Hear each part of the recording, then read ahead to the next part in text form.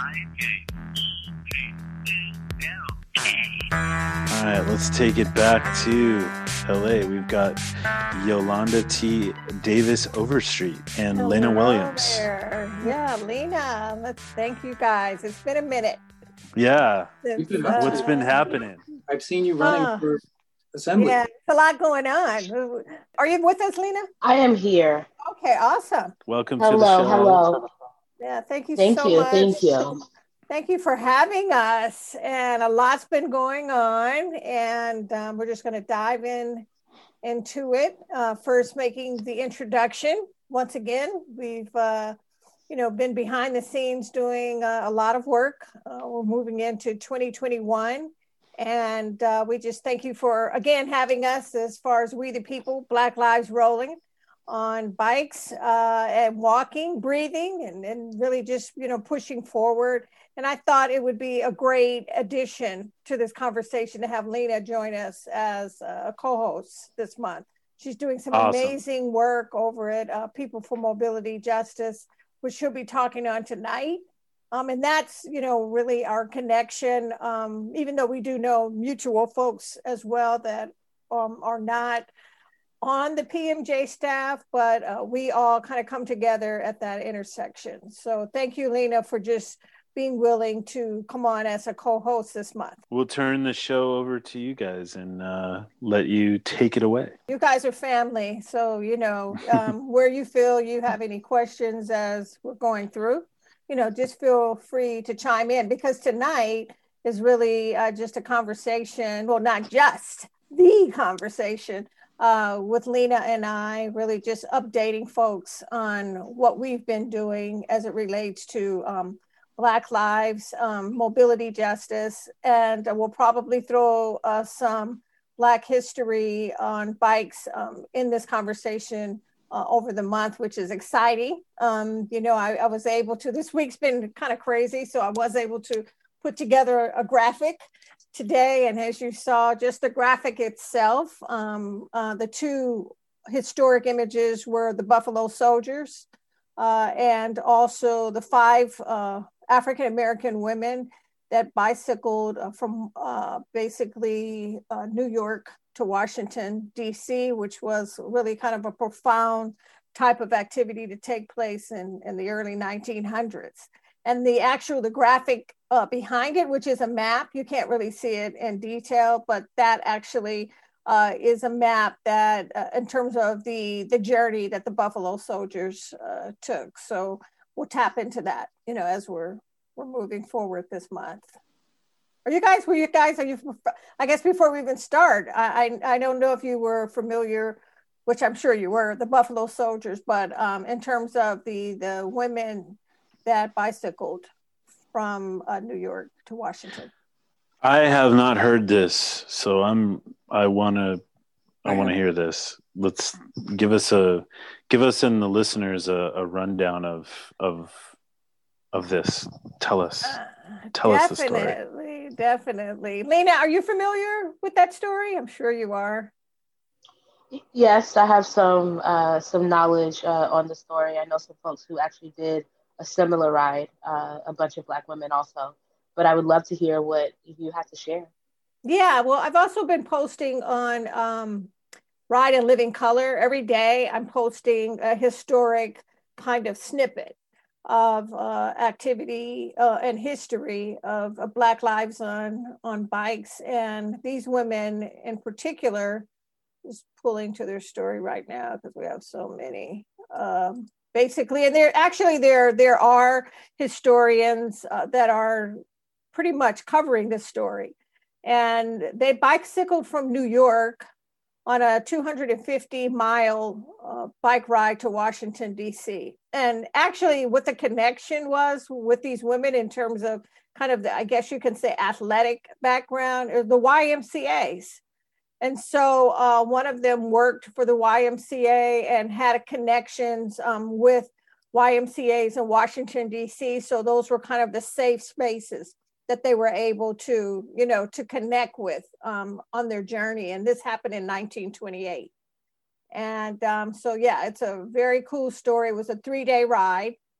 And they weren't necessarily on a particular group, at that time. But I guess if they were, it'd probably be something like a Black girls or Black women do bike, types of activities that we have today. And they really just did it for the love of bicycling and kind of that outdoor connection. And I think that's something that, we tend to miss sometimes because we are dealing with so much equity issues and mobility justice issues. We forget the fact that why we actually love bicycling is that we do love, for those of us that do it, we do love being outdoors, and we do love the concept of the great outdoors. And so even back in 1928, to see women that were stepping up and not letting fear, and really the racism that was existing in that time stopped them. And so the name of these 5 women were, to call out their names, are Mary Lou Jackson, Velma Jackson, Ethel Miller, Leola Nelson, if I am pronouncing her name right, and then also Constance White. And so, and I think just some other little tidbits on their story are that the first day they biked 110 miles from New York to Philadelphia. And then they spent the night at the Philadelphia Young Women's Christian Association, which was the YWCA. I'm sorry, make a correction. It was the YWCA. And then the second day, they biked 40 miles to Wilmington, Delaware. And then the third day and final day of their bike ride, they biked more than 100 miles, arriving in Washington, D.C. around 9 p.m. And one of the spots that they went to that they had to see, so sightseeing, was the National Mall and Howard University. So that's a little story on the history of Black women, in this case in 1928, on bikes. And a lot of us, when I first started the efforts at Ride in Living Color, actually, I didn't know their story. That was around 2011, 2012, and I started doing a lot of the research. And their story had not come across, my platform yet. So it's years and years of continuing to see stories come in, the less narratives heard on Blacks on bikes, and our condition to bicycle were much different than obviously non-people of color and non-Black people. And I actually did a webinar with the Sylvie. I got to get Sylvie's last name right. I think it's Faltnick, but I'll pull it up. And out of San Diego and the San Diego Bike Coalition, and did a whole story, probably like about a 30-minute kind of presentation on African Americans on bikes. So it was really great. It's kind of crazy that you found out, or this story came to you in 2011, because I found out about the story of these women in 2012. Yeah, isn't that interesting? With friends about cycling. Like, oh, did you hear about these bad, women back in the 1920s? I was like, wait, what? Like, no, like, what are you talking about? Like, put me on. So exactly, yeah, it's crazy. We found out around the same time. And, I think there was a lot of energy just in terms of really gathering the narratives of African Americans on bikes at that time. When I Googled, I Googled African Americans on bikes around 2011, 2012. Not a lot of information came up. So at that time, it did tell me that, this type of research is needed. And also that this was a time that more of our stories and untold stories should be told, because it's nowhere to be found. But if you Google today, you would find pages and pages of information, which really says something about bicycling as a whole, in terms of as an industry. But it also says that while we look into each one of those stories, we'll see kind of what that common thread is that deals with mobility justice issues or equity issues or infrastructure issues. And so, it's one conversation leads us to another conversation in terms of how we can improve upon our experience on bikes. And on that note, I think just kind of going into the conversation of mobility justice and why I brought Lena on as a co-host is that I actually think we complement each other in terms of what we'll be talking about tonight and throughout this month. Because while I started on a bike and riding years ago, even as a child, I find myself, dealing more in the areas of research, community organizing, community advocating, and behind the screen a little bit more than I really want to be. But also the fact that I think what pushes me is also my community is not set up to ride in the ways that you all have had conversations over the past hour. And so, but Lena, on the other hand, is out there riding. She's actually hands-on in terms of, while I'm doing advocacy work and connected to policy, connected to educating community members. Lena is doing the same thing, but she's doing it from the standpoint of, showing someone how to actually use a bike and the safety, all of the safety things that we need to look at when we actually, before we even get on a bike, and a lot of other things that she's doing. So that's what connected us with into People for Mobility Justice. I was an advocate that they asked me to be on the advisory board, and that was Adonia Lugo at the time, Dr. Adonia Lugo. And I said yes, and that was maybe about 4 years ago. And then over the past 4 months, actually, I've been acting as the interim chair and giving everyone else a break for a minute that have stood up and activated a lot of work as chair. So right now, I'm doing my part in trying to assist People for Mobility Justice in ways that I can. And Lena, on the other hand, I'm going to let her introduce herself and talk about what she's doing with mobility justice, People for Mobility Justice, and just as a bicyclist. So it's all yours, Melina. Thank you, Yolanda. So I'm Lena Williams, and I am the bicycle education manager for People for Mobility Justice. So that means that I manage our program, but more specifically, we work with Metro to teach educational classes through their networks. And we also have a bike education program set up at PATH, which is People Assisting the Homeless, their campus in K-Town. We have an education program that we run there along with a bike loaner system that we have in place at PATH for the residents to use. I am an avid bike commuter.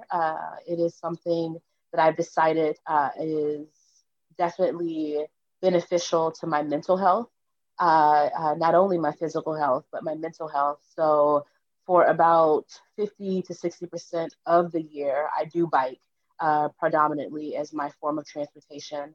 There are a couple months that things get a little hectic in my other job and in my other work, where I have to drive, and I typically really, really hate it.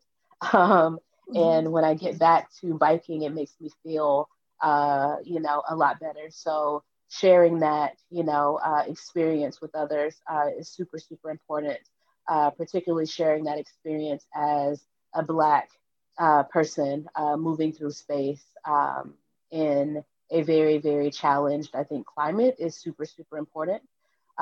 Because we don't often see a lot of Black cyclists. We do see a lot of groups popping up now, which is really awesome, as Yolanda has mentioned. But typically, when you're looking for information about cyclists, the first people that come up, they're not generally pictures of, Black folks, unless you're thinking about like the big people like Major Taylor or someone like that. So, putting an everyday face, to the issue and to the work. So through People for Mobility Justice and the BEST program, right now we're teaching classes virtually. Everything is happening virtually, obviously, because of COVID and the numbers being as significant as they have been. So it has allowed us to engage in different ways. It has presented its own challenges, of course, but I think that it has also offered us some awesome opportunities that we were not necessarily afforded in the traditional setting of these classes. So traditionally, you would meet in person. There would be a limit to how many people would be in the class because, that's based on how many instructors would need to be there for on-hand, instruction. So typically they'd be limited to about, 25 people or so. In the virtual space, I've had more than 75 people in a class. I would never be able to do that, Wow. in a, in person, sort of, scenario. I also had people visit my class. I did a class on group writing because it also allowed us opportunities to look at particular focuses of writing or types of writing to focus on and to sort of break down and provide, a little bit more instruction. So I did a group writing class and a night writing class. And I had people join from Spain and from France.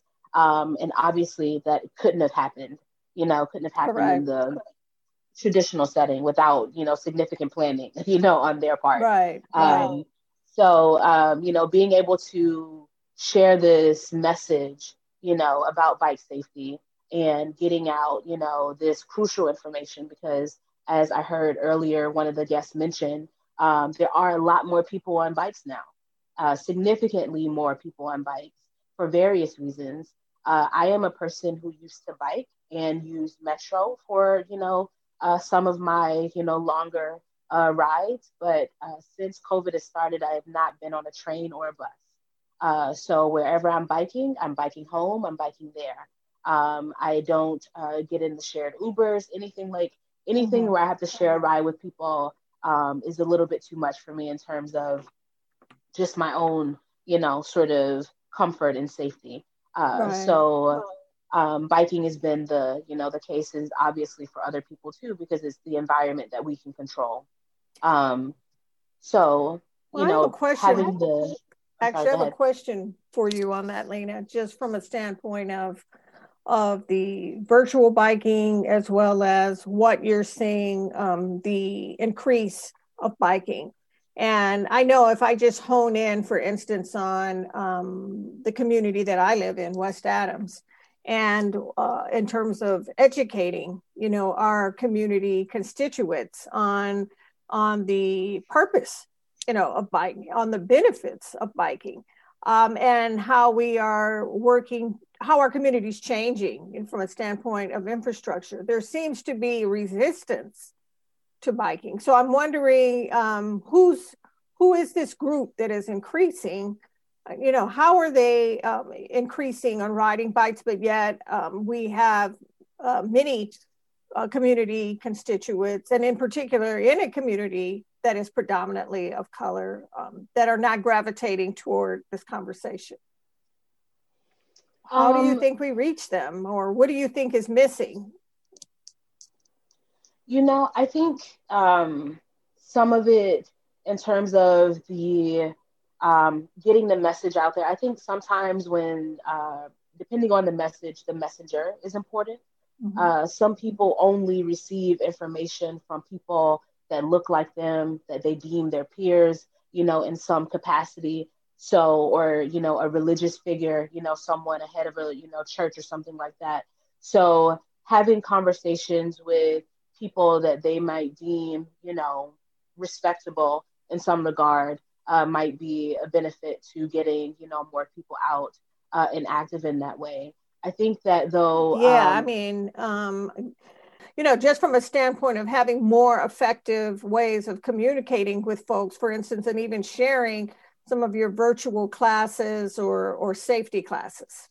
How is PMJ, what would you say PMJ is doing effectively to reach our communities of color? So I think, we've built a really great network of, constituents. through the work that we've done in the communities already. And a lot of our work obviously is in predominantly Black and Brown communities. And we've built, a trusting relationship with them. So I think, reaching out through social media, sending out emails. But I think that, obviously with the virtual piece of it, we are missing, and we have to recognize and point out the virtual divide, because there are going to be people who don't have access, to internet service, the capacity, to jump on these virtual things. So it is a point of conversation and something that we are looking to address in a more meaningful way. Yeah, I hear you. And you have a virtual tour, I guess, program coming up. Can you talk to us about that? Absolutely. But 1 second here. I see a hand raised. Is Nick, you have your hand up? I just had a question about your classes. I was doing Metro Best for a while. And I think I might have been looking into teaching it because I'm an LCI. Okay. I mean, I haven't done anything with the certificate, but I was thinking about it, and I remember that if you had 7 people in a class, that triggered you had to have 2 instructors. Is there anything like that? I mean, you having 70 people in a class, I'm just wondering. I mean, was there any rule like that about the size of your classes before? So there is a criteria for in-person classes that says if there are X amount of people, there have to be, so it's like a 2 instructor per like 12 or to 15 people, sort of ratio. For the virtual classes, you have to have about 25 people for 2 instructors. So for me, personally though, the class that I had that, really large attendance for, and why I say that, and I brought this up because a second instructor would have been necessary regardless, because it was a class that I was teaching on fixing a flat. And in terms of the navigation of that, and you're moving through all of these, very sort of like specific pieces that you're showing someone, it's harder to manage the class flow, the questions, identify those things as you are, focusing on this tire or this component that you're trying to share. So I think that, sometimes while there is a criteria that says this amount of people require or deem these amount of instructors, I think that some classes, depending on how technical they may be and hands-on they may be, they may just require 2 instructors just to make the experience of the user a lot more, friendly. Okay, yeah. And do people ask questions? Or, I mean, that's a lot of people. Tons of questions. We get tons of questions. People are wanting, and I mean, some of them are really, really great questions too, because I really appreciate the classes that become really conversational, where we are, just really having a conversation about our experiences on bike, and just sharing sort of stories through that. But yeah, we have, based on the topics, so the Fix a Flat class gets tons of questions because people want to know how to do that, and they want to be confident in doing that when they're out on the road, given that the bike shops are now, over capacity in terms of their ability to do sort of like quick repairs. Right, some of them, have been, super taxed because of COVID. And the number of people on bikes, people pulling out bikes from their garages and wherever, because they're also not available for sale right now in the way that they were. So people need those old bikes fixed because they want to get out and use them. So teaching people how to do some of the smaller mechanical things become really, really beneficial in times like this, because it keeps people moving, especially those of us who are using our bikes now instead of getting on the trains, instead of getting on the buses, because we feel like this is what's going to keep us the most safe. Yeah, definitely. That kind of reminds me, because I know that that was the issue that Ade shared with us at Ride On Bike Shop in Leimert, that there was a backlog in terms of ordering bikes. And Did you say something? Did someone say something? Okay. And there are other bike, shops in the community. There's actually one that I've used maybe for the past 20 years. I've actually bought bikes from this other bike shop over in Culver City. I think it's World on Wheels or something of that sort, or Wheels on World. And I actually just went in there one day, not thinking I was would even be able to get a bike because of the backlog. And I actually about 4 months ago, I guess it was 3 or 4 months ago, went in and bought more of a hybrid, a giant bike. It's to do actually a little bit more city cruising, and the brand is Flourish. So it was a Live Flourish, or a bike made for women, and I've had a road bike for over 20 years. So I was so excited about getting this bike and kind of getting some of the accessories that you all were talking about earlier. Nick, I haven't done the grocery shopping part of it yet, but I'm looking forward to, because I have the saddles to be able to put some groceries in there. But I think also what stands out is when I ride in my community, for instance, along the Adams Corridor, I was the only one riding during the weekend on my street. It's a lot of construction. On the corridor, it's a lot of construction going on. And it is a little unnerving to ride in spaces that are unpredictable in terms of the infrastructure. So I guess, is that something that you really kind of tap into, and talk to community, about that, and how those that actually don't even ride that much, but again, we need to get more Black folks and brown folks out on bikes, but our communities are so ill-equipped. How do you tell women or families with their children, to get out and roll and to be confident in doing it? For sure. I was going to mention before that, some of the people may not be getting out on bikes because of safety concerns, or because of, poor infrastructure. How do you definitely. But I think that for me, in my classes, I do address, the situations and the conditions here in Los Angeles, right, because I am experiencing them. And as a female presenting person, I am somewhat petite.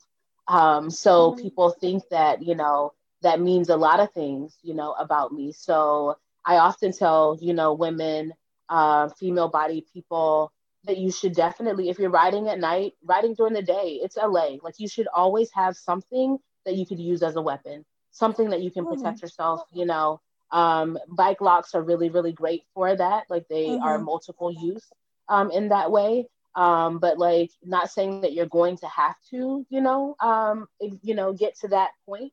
But I was riding in DC one night when I started bike commuting in DC, and this man tried to grab me off of my bike.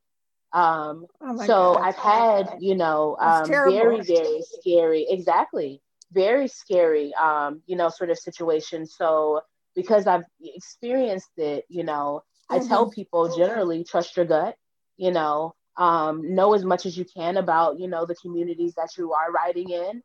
It's important to ride them during the day and night so that you get a feel for, what it's like. But also, like, I tell people in terms of the comfort of it, riding in a group is the way to get most comfortable on the road, I think, because it provides a lot of safety for you and buffers. Also, having to you have to be out there. Like, when people ask about, like, how do you get comfortable on a bike, it's like having your butt on the saddle. Like, you have to be, out there.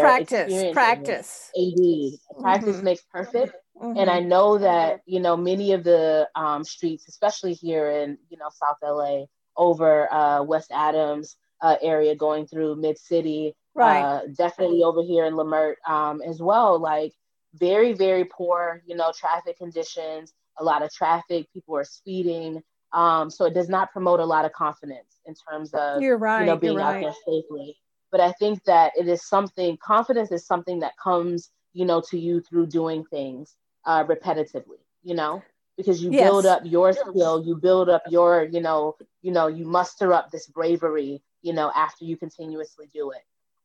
So usually sure. after any traumatic experience that I've had on bike, I get right back on the bike. Then very next day, as soon as I can, I try to get back on the bike so that I keep that, sort of energy, and I don't allow that fear to settle in me. I'm sorry, Nick, you have a question? From back before, I had a question about People for Mobility Justice's mission, and also when you spoke about the image of cyclists, is that accurate, who bikes? So me personally, I've done a lot of research around cyclists and Black people on bikes.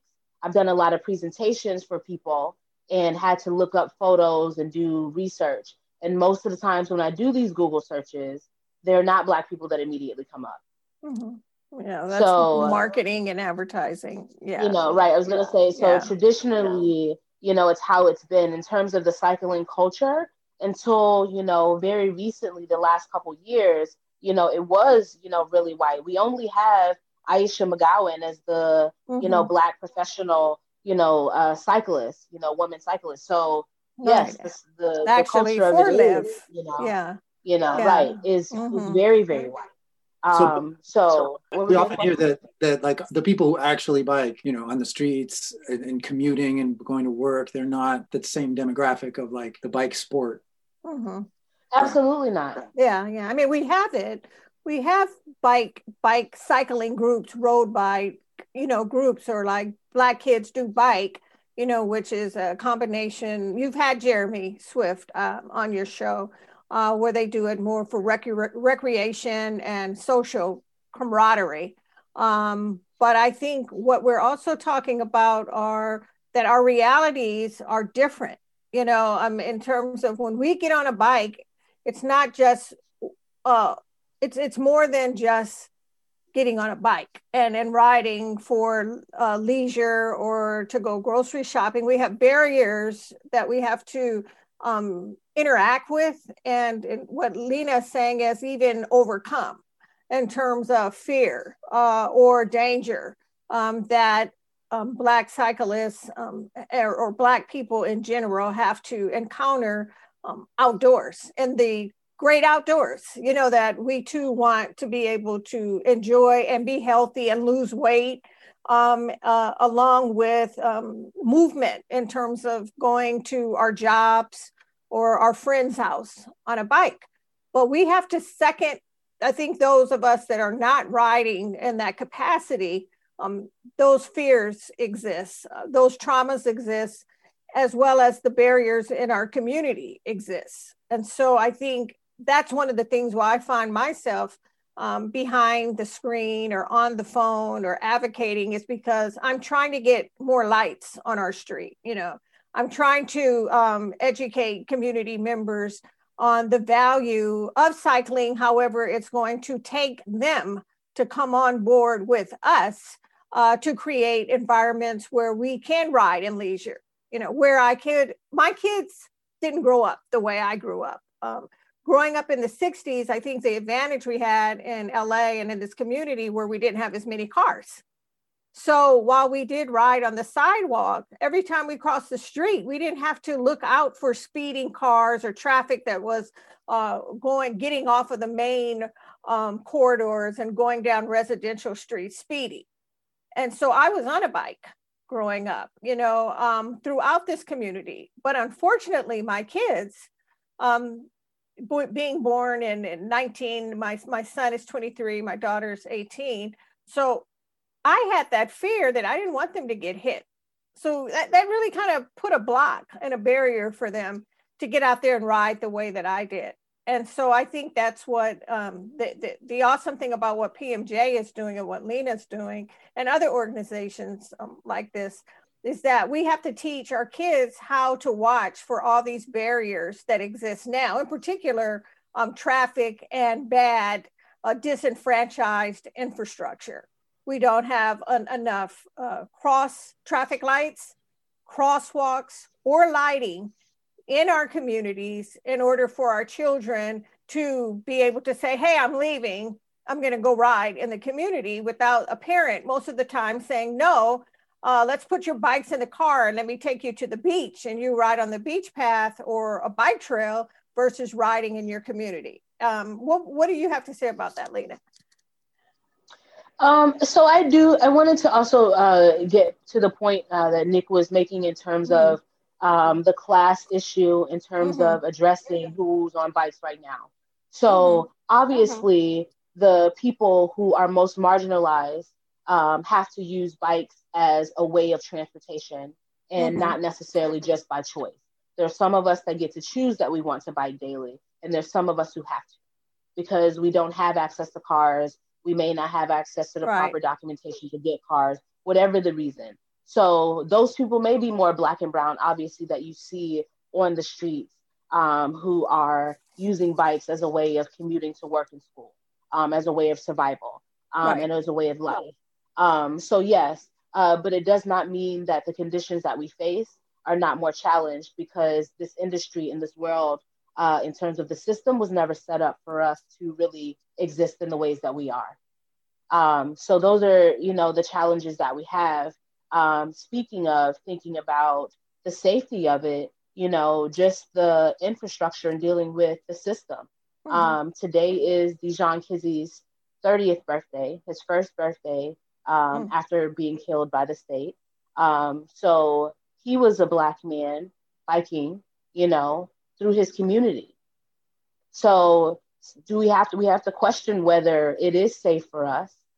Some of us, say, there are many other things that are unsafe as well. If I'm gonna get on the train, something could happen, because as we know, as Black and brown people, nothing guarantees us safety. Not even staying in our homes, because Breonna Taylor was in her house, right?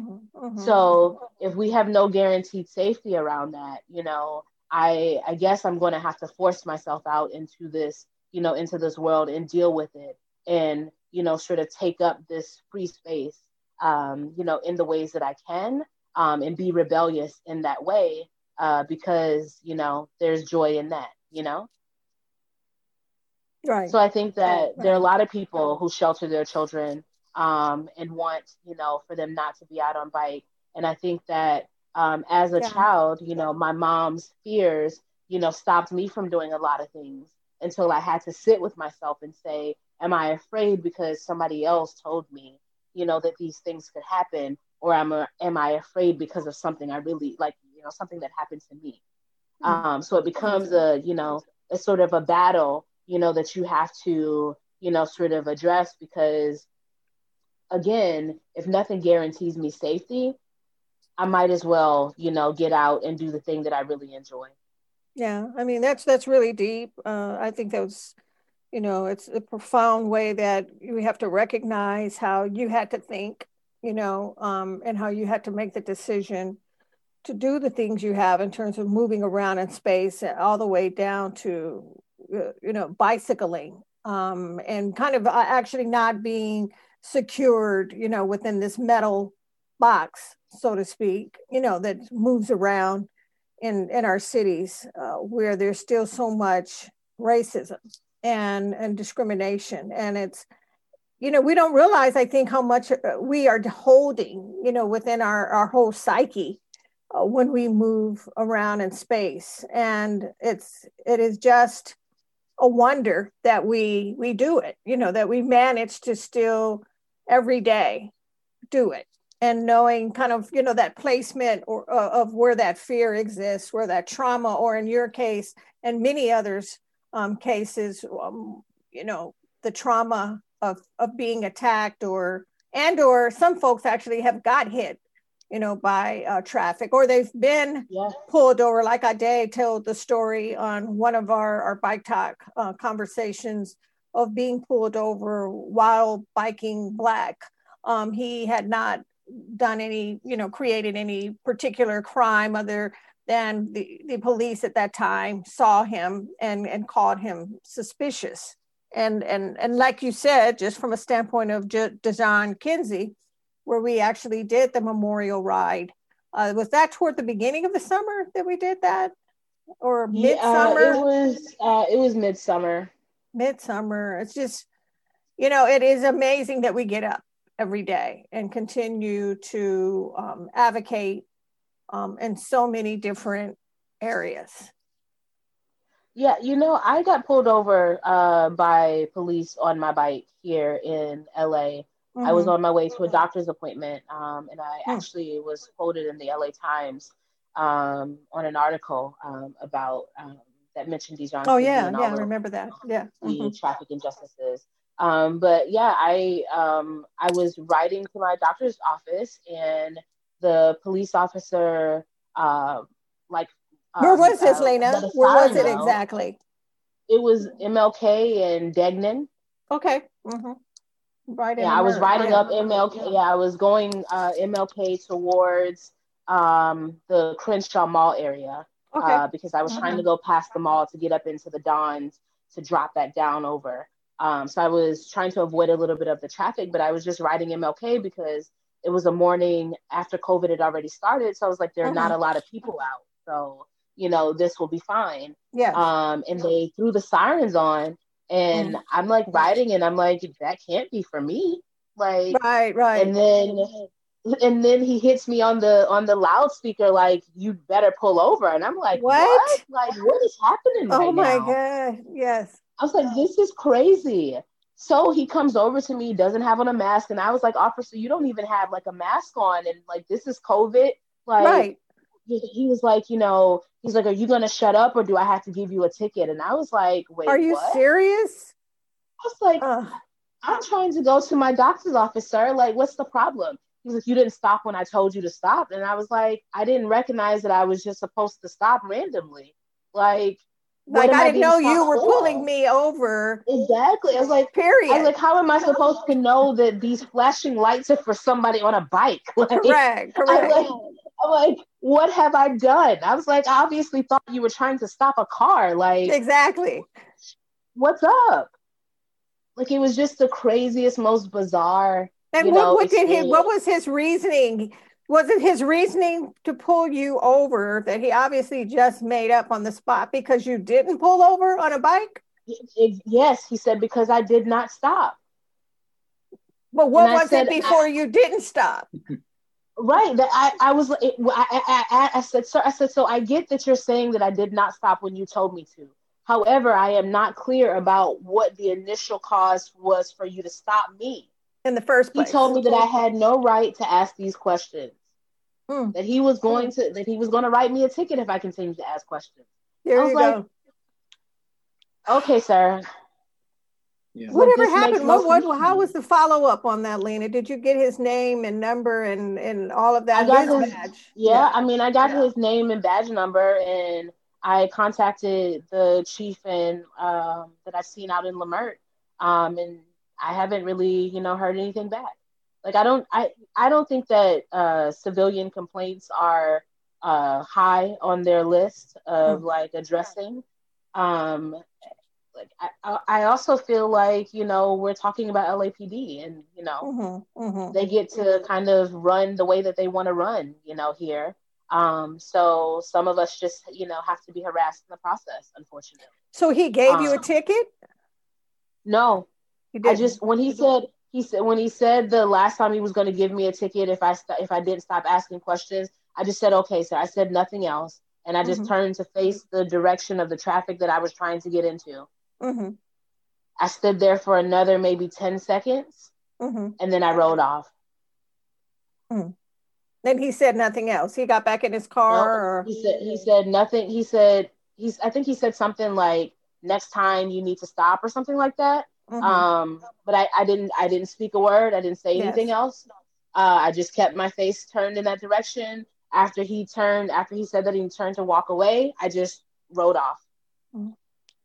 So this is exactly, what we talk about, Nick and Don, when we talk about mobility justice. This is a prime example of, how do we move forward, both addressing the injustices, which a lot of us are spending time, looking into that, along with how do we get Black lives out on bikes, and basically to know what their rights are and to ride safely, and to keep themselves safe, because there's at the intersection of bicycling, We are also looking at the climate crisis issues that exist in Los Angeles, that exist in the world for that matter.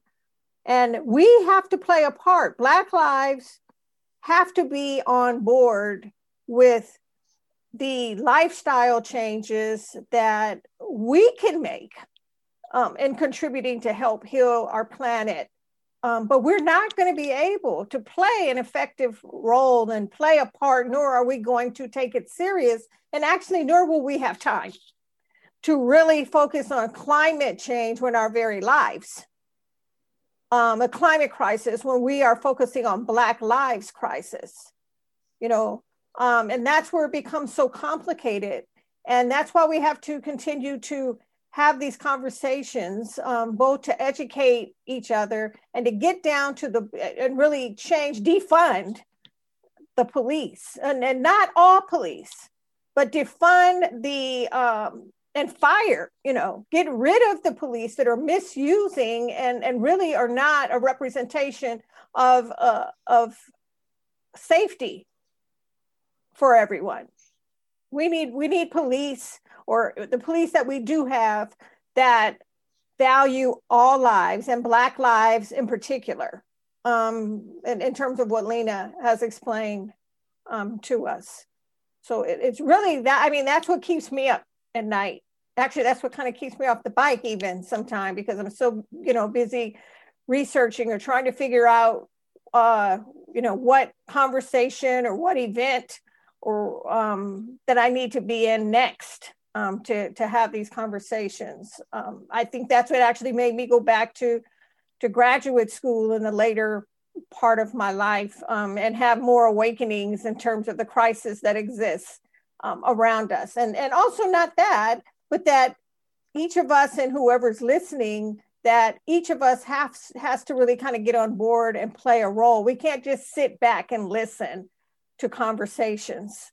We can't just share our opinions and not actually also be doing something. So I think that's the other thing, is we have a lot of people that are just sitting back and listening, but they're not involved in some form or fashion to change those injustices, so that more of us can get on bikes.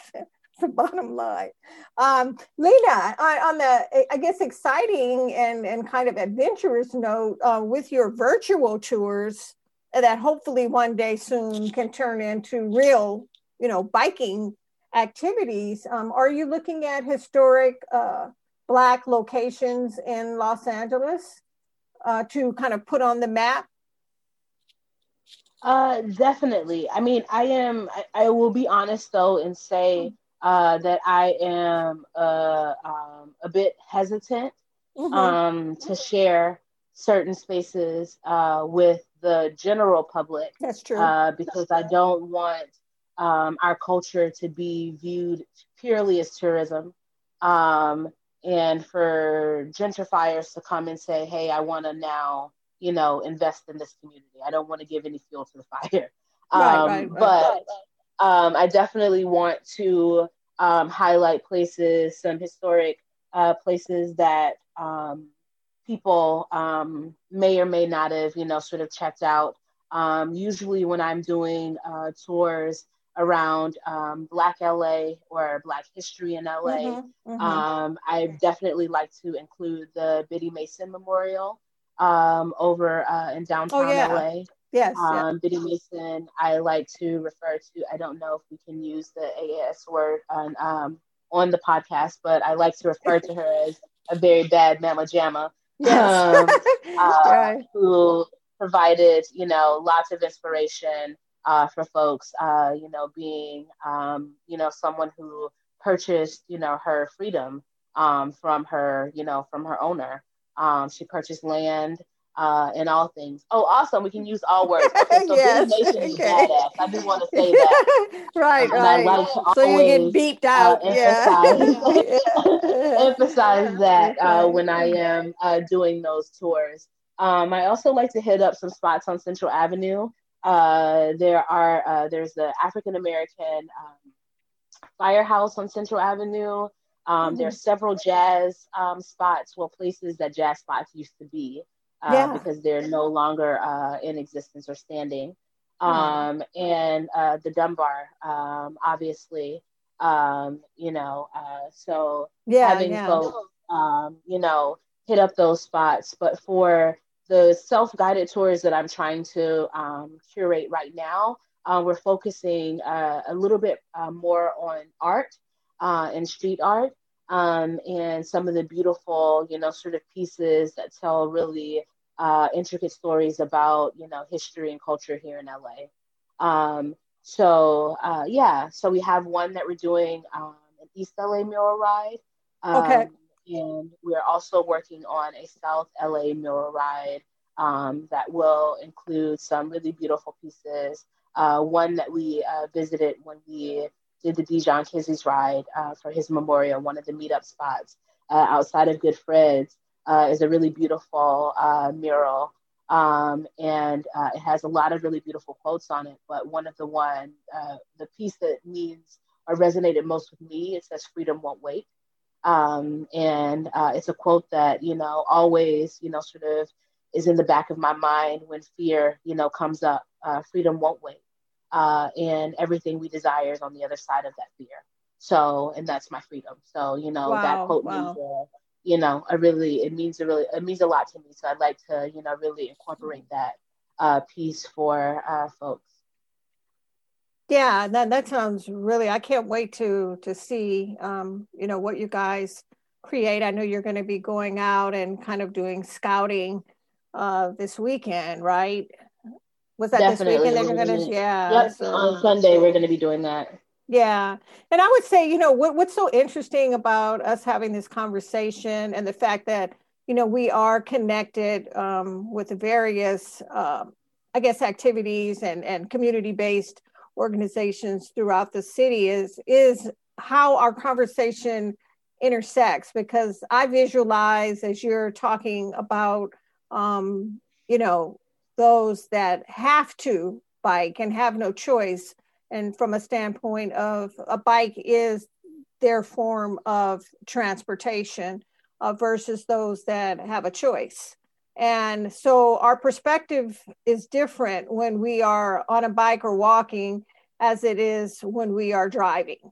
And we come closer to our land and our community when we move around in space, just as a human body, and our human experience is different. And so I think that also is why the work that I do at the neighborhood council, I see the trash on our street that could be a bike lane, or the tore up pavement and curbs and cement, and on certain streets throughout my community, which I know we have many communities like this. And these communities, it's not a coincidence that these communities are falling apart.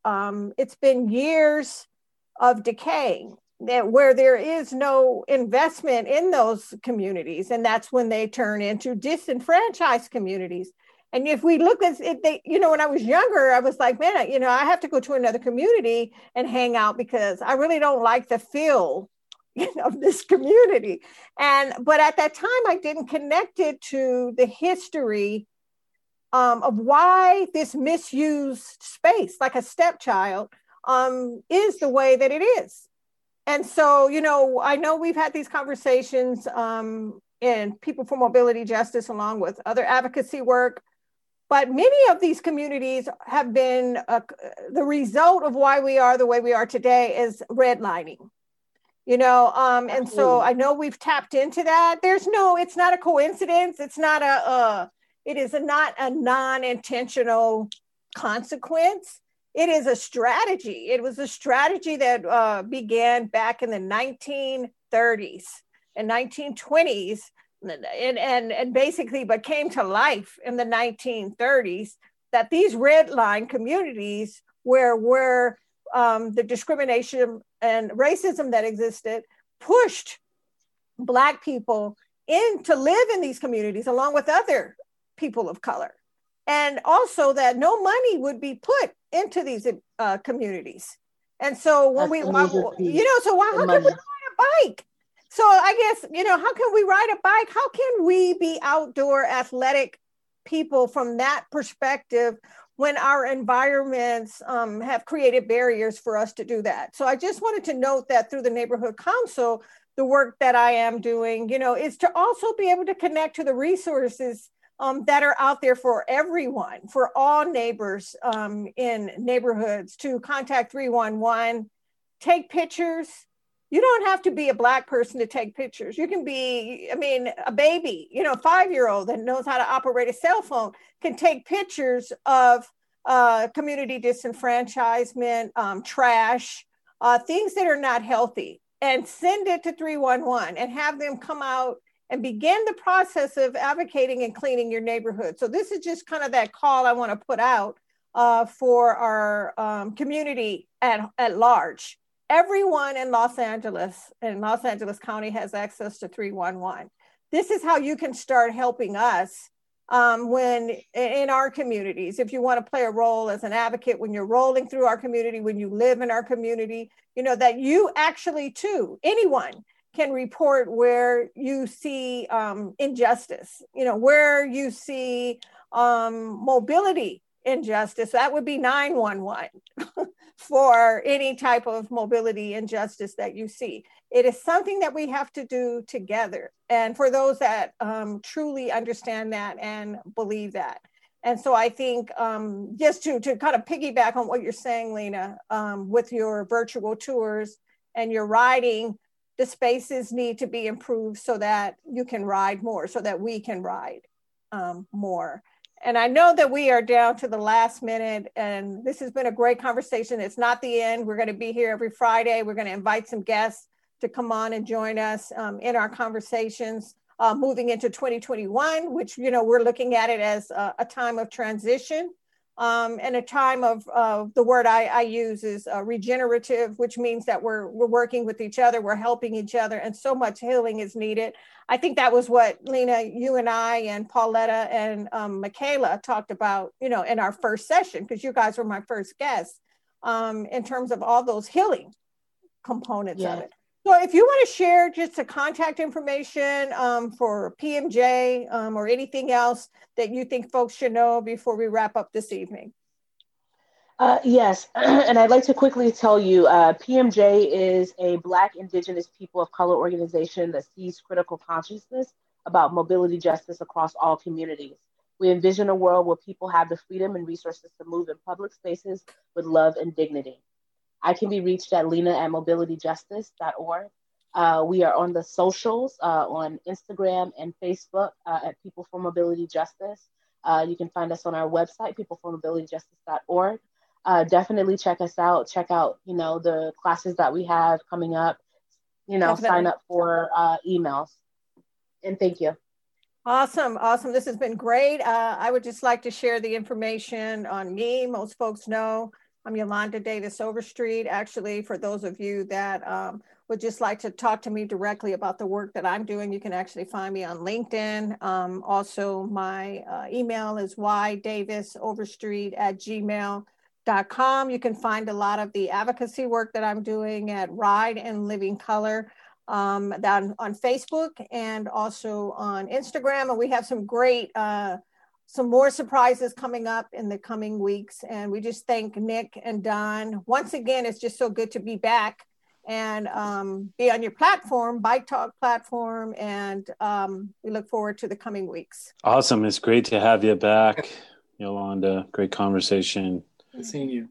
Yeah. And thanks to you and Lena and you guys, we'll see you next week. I don't know about, hopefully We'll see both of you guys next week. Yeah, or it's both just of us. you or okay, no, great. It's both of us. I've pulled her on. Yeah, she's with me this month. Thank you, Lena. Yeah, thank you. I look forward to seeing you all next week. Okay, thank you guys. Bye-bye. Right. Take care. All right, that was Lena and Yolanda, and we're going to see them next week, and we're stoked to see Yolanda back. So this is good. Things are looking up. Nick, why don't we take it out? Bike Talk KPFK live stream. We'll see y'all next week. I rise in the morning and greet the day. Pull out the bike and I'm on my way. The transport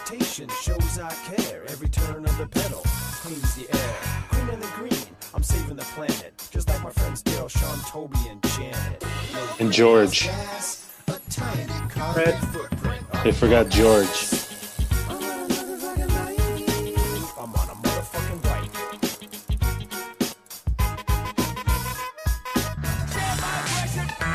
Thanks for listening to this episode of Bike Talk. If you want to hear more, go to kpfk.org, navigate to programs, and choose Bike Talk. On the Bike Talk page, click on the archives link to play or download shows posted in the last 4 months. Go to biketalk.com and copy or click on the RSS link to subscribe. Our Twitter handle is BikeTalkPFK. On Facebook, we are Bike Talk. You can become friends and join our group. That reminds me, I got to join Bike Commuter.